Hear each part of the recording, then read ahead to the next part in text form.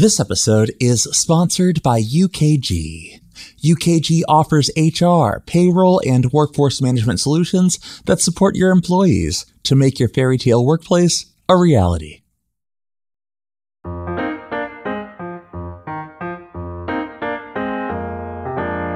Welcome to All Things Work, a podcast from the Society for Human Resource Management.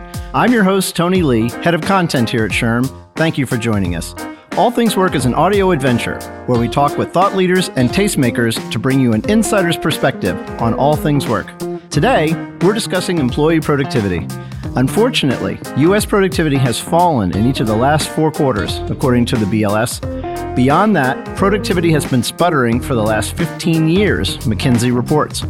Now, theories abound on why productivity is falling, but experts seem to agree that certain factors are universal, including shortages of labor, especially skilled labor, high stress levels and disengagement among employees, hybrid and remote work, excessive meetings that keep workers away from their jobs, and the failure of many companies to embrace automation. Joining us today to talk about this issue is Art Jackson, a professional speaker and executive coach who is a recognized expert in the areas of leadership, performance improvement, and employee productivity. Art is president of Eagles Nest Performance Management, based in Woodbridge, Virginia, as well as a West Point graduate who has worked with a range of federal agencies and Fortune 500 companies to help them boost employee performance. Art, welcome to All Things Work. Tony, how you doing today? I am great. Thanks so much for being here. All right. It's a pleasure. Thank you for having me. You bet. So I've heard that you can define a productive workforce as one that requires an environment where employees feel supported and respected while receiving opportunities for learning and career development. So does that sound right to you? It does. We want a workplace where people feel that they can show up and bring all of themselves to the position, and they can really put that, let's call it an A game, on the table and can really give everything that they have. And so when you're talking about things like feeling supported, feeling respected by the leaders that are around them, that pays dividends. But they also need to feel like they're on a mission, right? You know, some of the numbers that you were giving up front I guess they kind of surprised me a little, but here's the thing. We have made a shift when it comes to performance and productivity.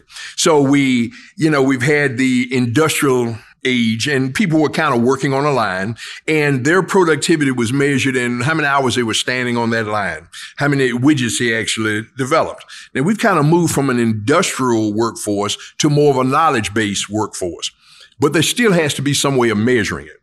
It is not simply, I need 15 widgets out of you a month. Now it's a little grayer, a little harder to define. So it means that the leader has to work with the subordinate to figure out what is it that we need to get done over the next 12 months. Notice I said we. What is it that we need to get done over the next 12 months? Let's divide that up into monthly increments, and you and I are going to talk every single month. So people want to have opportunities. People want to be respected.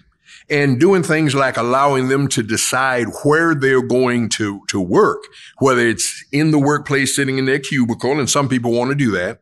And some want sort of a hybrid thing. So sometimes I'm in the workplace and sometimes I'm not. But there are others that I want to work remotely, period. Everything that you're asking me for, I can do that in a remote location rather than just doing it in the workplace. And we've got a lot of leaders now that are still going, I'm not sure if they're working if I can't see their body around the corner in their cubicle. Mm-hmm. So that's a shift that we're going to need to make right there. Yeah, no, it makes sense. So in terms of learning and career development, do you think companies are doing enough so that employees feel like, okay, I understand where I'm going. I get if I do this job, maybe I do it another 6 months, a year, whatever the time period is, This is what comes next. Is that happening? Are companies doing it? And is that why employee productivity might be down because they don't see that? Yeah, no, a lot of companies are not doing it. A lot of companies are just kind of, it's like they're playing whack-a-mole. You remember that old game they had in the fair? Sure. So, a head pops up, you knock it down. So some task pops up, they knock it down. Another one pops up over here, they hit it again. And they just keep doing that. If you ever paid attention to that when they had it at the fair, they never gave you a very big prize for it because you really weren't doing anything other than hitting that mole in the head. we have to, as leaders, kind of move to the point that we're looking at that strategic plan, the thing that's up on high, developing a vision for people, and then drilling it all the way down until I find out here's exactly what Tony needs to be doing over the next 12 months. Mm-hmm. But I also need to add in things like education. You're going to find this hard to believe, but most people don't want to get additional education until they start getting additional education, until they start seeing, I'm getting close to the end of this. I can do something with it now. I can move up the career ladder a little bit more because of the education that I've got. I used to kind of wonder when I'm on the internet and I'm looking at articles, they would say up front, this article is a 2 to 3 minute read. And then I look at it and go, I wonder why they're putting that in there. And what I've discovered is that if it's more than about 5 minutes, people won't even start to read it. But right now we have so many other ways that people can do their professional development. Someone was asking me the day after my session, how do you get information out to people that just don't want to read? Well, how about YouTube? How about a video? Mm-hmm. Yeah, how about a webcast or something like that so that people can actually sit there and watch? Even the person that's hardest over on, I don't want to read, they're willing to sit there and watch, especially if it's a good video. Yeah. So those are some of the things that we should be doing. When I ensure that people are getting professional development, that's when they start to grow. And long term, they start to feel good about it because they're saying, he really does care about my professional development. He cares about me as an individual. Mm-hmm. Yeah. So there are employees who, take advantage of tuition reimbursement, whatever, and go get degrees. But a lot of people don't have the time for that or even the interest in that. Mm-hmm. Does certifications play a role? I mean, are there things that companies can do to help people learn and develop without, full-fledged college program or? Yeah. I was listening to a session. They were talking about the idea, does everyone actually need a college education? We take a lot of positions, and when we're trying to describe who we're looking for as the ideal candidate, we decide they have to have a college education. Years ago, it used to say a college education or equivalent experience. What we should be looking at is, what are the talents that this individual brings to the table? There's one of my favorite movies is Hidden Figures. And in that movie, there's a woman that was an aspiring engineer. She wanted to be an engineer, but in high school, she had not gotten the training that she needed in order to get into an engineering program.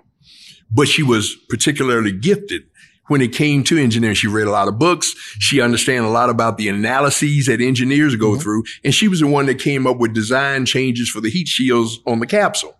No degree. She just simply understood what the requirements were from an engineering perspective, and she came up with a fix for it. Now, suppose they hadn't allowed her to do it. Goes, well, no, we don't want to look at yours because you don't have an engineering degree. What we should be looking at is, what's an A game for this individual? If it doesn't actually require a college degree, then why push for it? When if water's running in the wrong place in my house, I do not need somebody with a college degree. I need a plumber. And if he's certified and she knows exactly what she's doing, that's even better. Yep. Everyone does not need a college education. They need to do things, move in certified ways, get certifications that speak to their particular giftedness. Yep. Makes perfect sense. All right. So you mentioned remote work and coming back to the office. I want to go back to that a little bit. Okay. Because I think that has a big impact on employee productivity. So, research has shown that employee expectations have changed a lot since the pandemic. Yeah. And workers are looking for more work-life balance. They're thinking about their own mental health. And the question there is, does that come from being able to work remotely? Does that come from having a flexible schedule? Now, you have some companies that have embraced remote first that are now kind of reversing their decisions and saying, we're seeing a price paid for not having people in the office, whether it's loneliness or a lack of connectedness or they don't understand the company culture. Is that an impact on employee productivity if they don't feel like they're part of the team? I think so. What can companies do? Yeah, I think that's a negative when it comes to remote work. In order to build a team, you got to go through those classical stages of forming, storming, norming, and performing. It is difficult to do storming over Microsoft Teams. You just can't. You're not going to get as much conflict.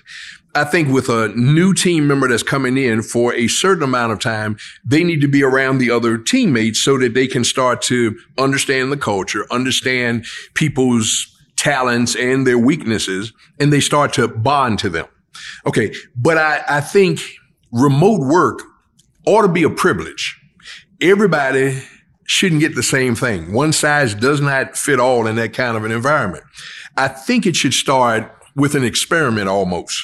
Okay, so Tony's a brand new guy. He just came onto our team. So Tony, for the first 90 days, you're going to be working in the workplace. And a lot of the time you're working in the workplace. As your leader, I'm going to be in the workplace too, because I want you to really understand this organization so you got the best opportunity to be successful. Now, after those 90 days, you and I are going to do a little experiment. I'm going to let you work remotely. And we can start off with about 3 days out of the week. I'm going to make sure you know exactly what you need to be doing during those days. I'm not going to call you every morning to see if you're sitting in front of the computer. I don't do that. That's micromanagement, and it doesn't help productivity. Instead, we're going to have some very, very defined actions that you need to take. And we're going to run it for let's do it for about 60 days. At the end of the first 30 days, you and I are going to have another discussion. And I'm going to tell you whether I'm seeing that productivity or I'm not. Now, at the end of 30 days, if I'm not seeing the productivity, I'm going to give you another 30 days. We're going to have a talk about it, but I'm going to give you another 30 days. Mm-hmm. Tony, at the end of 60 days, if I'm still not seeing that productivity, guess what? You're coming into the workplace and you're going to be working here. And that doesn't mean I'm never going to try the experiment again, but it appears as if you need some more hand-holding in order to get your work done. So you're going to come back into the workplace. Now, as we're doing our little experiment, you're going to see other people that are on the team that are working remotely 5 days a week. The reason they're doing that is because they've demonstrated that they can do that. Mm-hmm. So we're going to work our way through that, and you and I are going to just keep touching base until we figure out what works best for you. And once we have that locked down, we can always increase it or decrease it as we go along. Yeah, that sounds like a great approach. That's really interesting. All right. So the other bane of people's existence, meetings. Yeah. It felt like during the pandemic, meetings just soared because you weren't communicating otherwise. So you were just constantly on Zoom or Teams or whatever. What can we do because that's killing productivity, right? It is killing productivity. People actually think when they're having a meeting that they're working. They aren't working. They're having a meeting. And most of the people that are in there in that meeting, they aren't actually even attending the meeting. They're doing something else on the side. Right. I had a client that I was coaching, and he was the Secretary of Social Services for the Commonwealth of Virginia.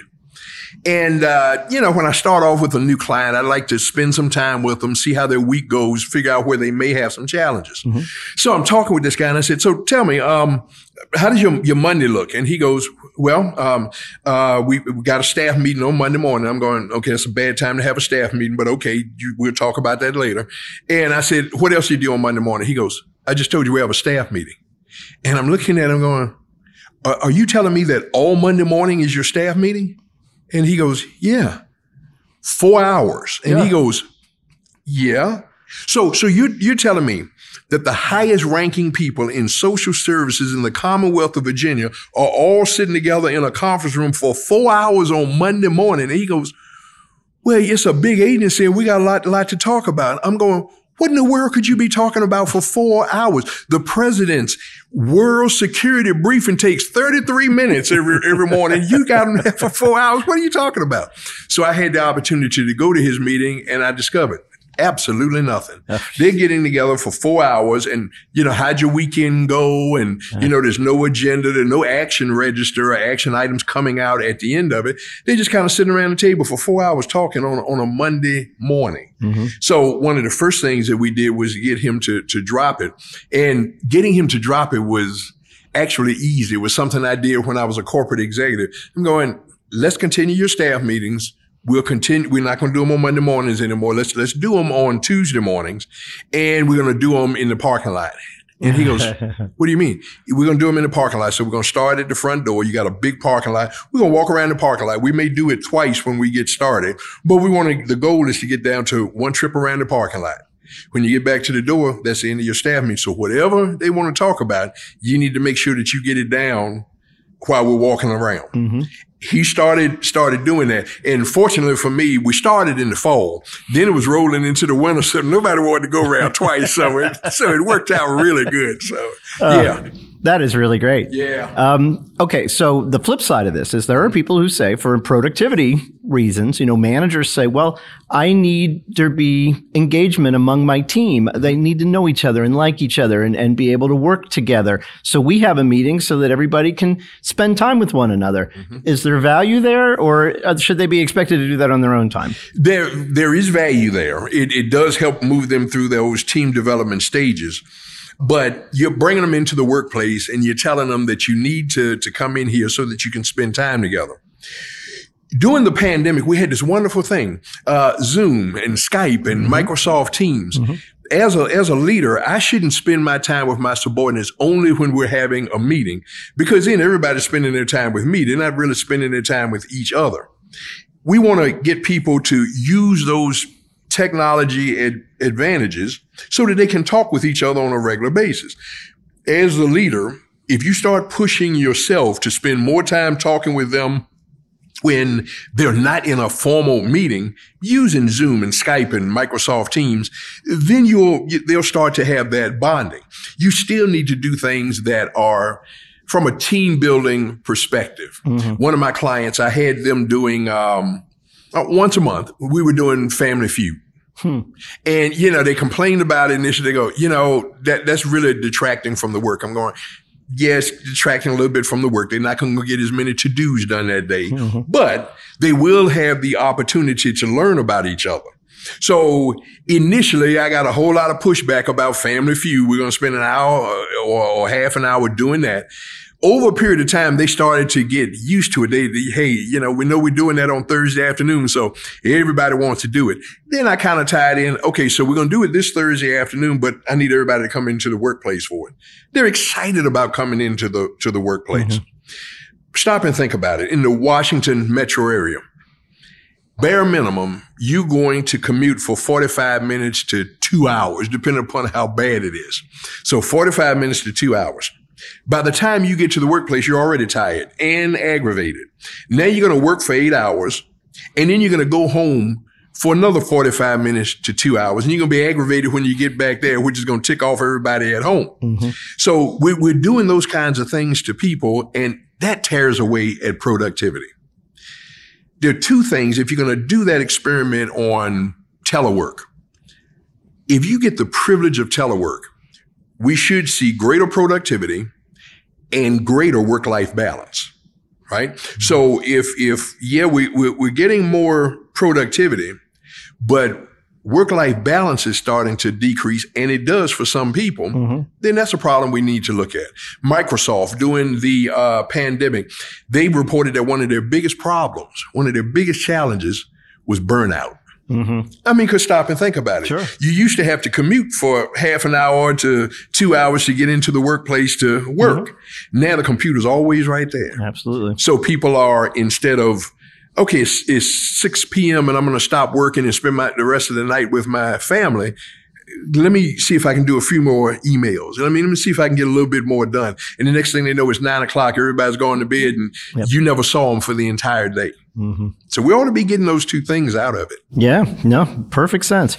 All right. So you talk to the CEO who says, well, I got a different approach. I'm going to automate some of the jobs around here. And in fact, I've got some interesting stats here from WTW. The number of companies in the U.S. that plan to automate some of their operations is expected to climb to 74% in 3 years, up from 65% this year and 51% 3 years ago. So is automation and AI the secret to boosting productivity? So when you just eliminate people, you don't need them anymore. There are some things that I believe computers will never be able to do. Computers operate off of what's been programmed into them. Mm-hmm. Computers don't have gut feels. I don't think computers would be completely effective when it comes to things like leadership and performance management. All a computer can do is check the number of widgets, and that's kind of it. Mm-hmm. Computer will never be able to look at someone and say, yeah, he did 15 widgets, but we kind of think with some additional assistance, he can get to 17. We should look at those things as ways of almost being one of our partners as we do work. So I've got all of my human team members, and I've got this computer system that's going to kind of help us. It's going to boost our productivity. Buddy of mine, I send articles out to my coaching clients. And he told me one night, he said, I can increase your speed on doing those articles. And I said, great, how are we going to do that? He goes, I got a system. It's AI. It's going to work great for you. I go, okay. So he got me on the computer. I started typing, and then the computer filled in about 3 paragraphs. Mm-hmm. So I typed a little bit more. It filled in another 3 paragraphs. We got to the end of it. So now I've got a full article that's been written, but it wasn't me. Right. So a lot of the spirit I would have put into it, a lot of the humor I would have put into it, none of it's there. Information, but none of that other stuff that makes the article readable. So we want to use those things. We want those advantages, but you can never take people out of it, because that's the thing that makes it us. Yeah. No, absolutely. All right. Before we wrap up, I want to kind of come back around to employee engagement. Okay. And it seems like if companies are taking steps to really engage and retain people, that's going to address productivity. Okay. Do you buy that? Yes, I do. I kind of think the longer you have somebody on your team, the more productive they can be. It's like having a knife that you're sharpening.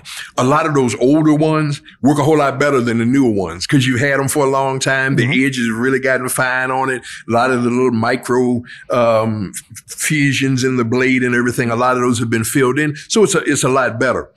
We want people to almost be on a sort of it's probably a bad way of saying it, but sort of a conveyor belt.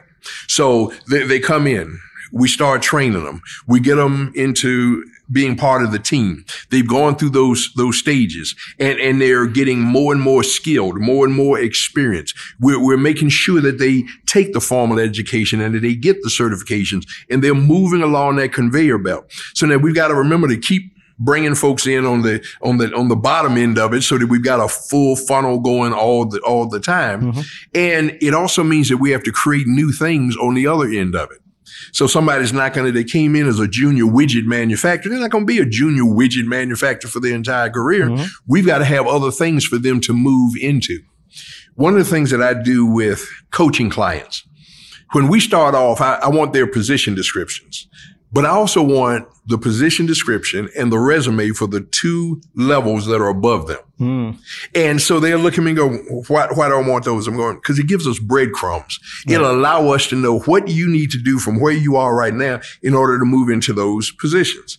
And for sort of a bonus to it, when they go in and tell their boss, I'm working with a new coach, he wants your position description and your resume because it's going to help me understand what I need to do in order to move to that position. Every single time they come back and go, my boss was smiling when I asked for her resume. I'm going, yeah, because she feels good about it. Right. Yeah. So those are some of the things that we want to do. Yeah. Yeah, that's great. Great advice. Well, that is going to do it for today's episode of All Things Work. A big thank you to Art Jackson for sharing his insights on workplace productivity. Before we get out of here, I want to encourage everyone to follow All Things Work wherever you listen to your podcasts. Also, listener reviews have a real impact on a podcast visibility. So if you enjoyed today's episode, please take a moment to leave a review and help others find the show. Finally, you can find all of our episodes on our website at shrm.org/podcasts. Thanks for listening, and we'll catch you next time on All Things Work. Every leader wants their employees to live and work happily ever after. Thankfully, you don't need a magic wand or a fairy godmother to make that dream come true. HR, payroll, and workforce management solutions from UKG give you the tools you need to support and celebrate all of your people. Now you can make your fairy tale workplace a reality with UKG.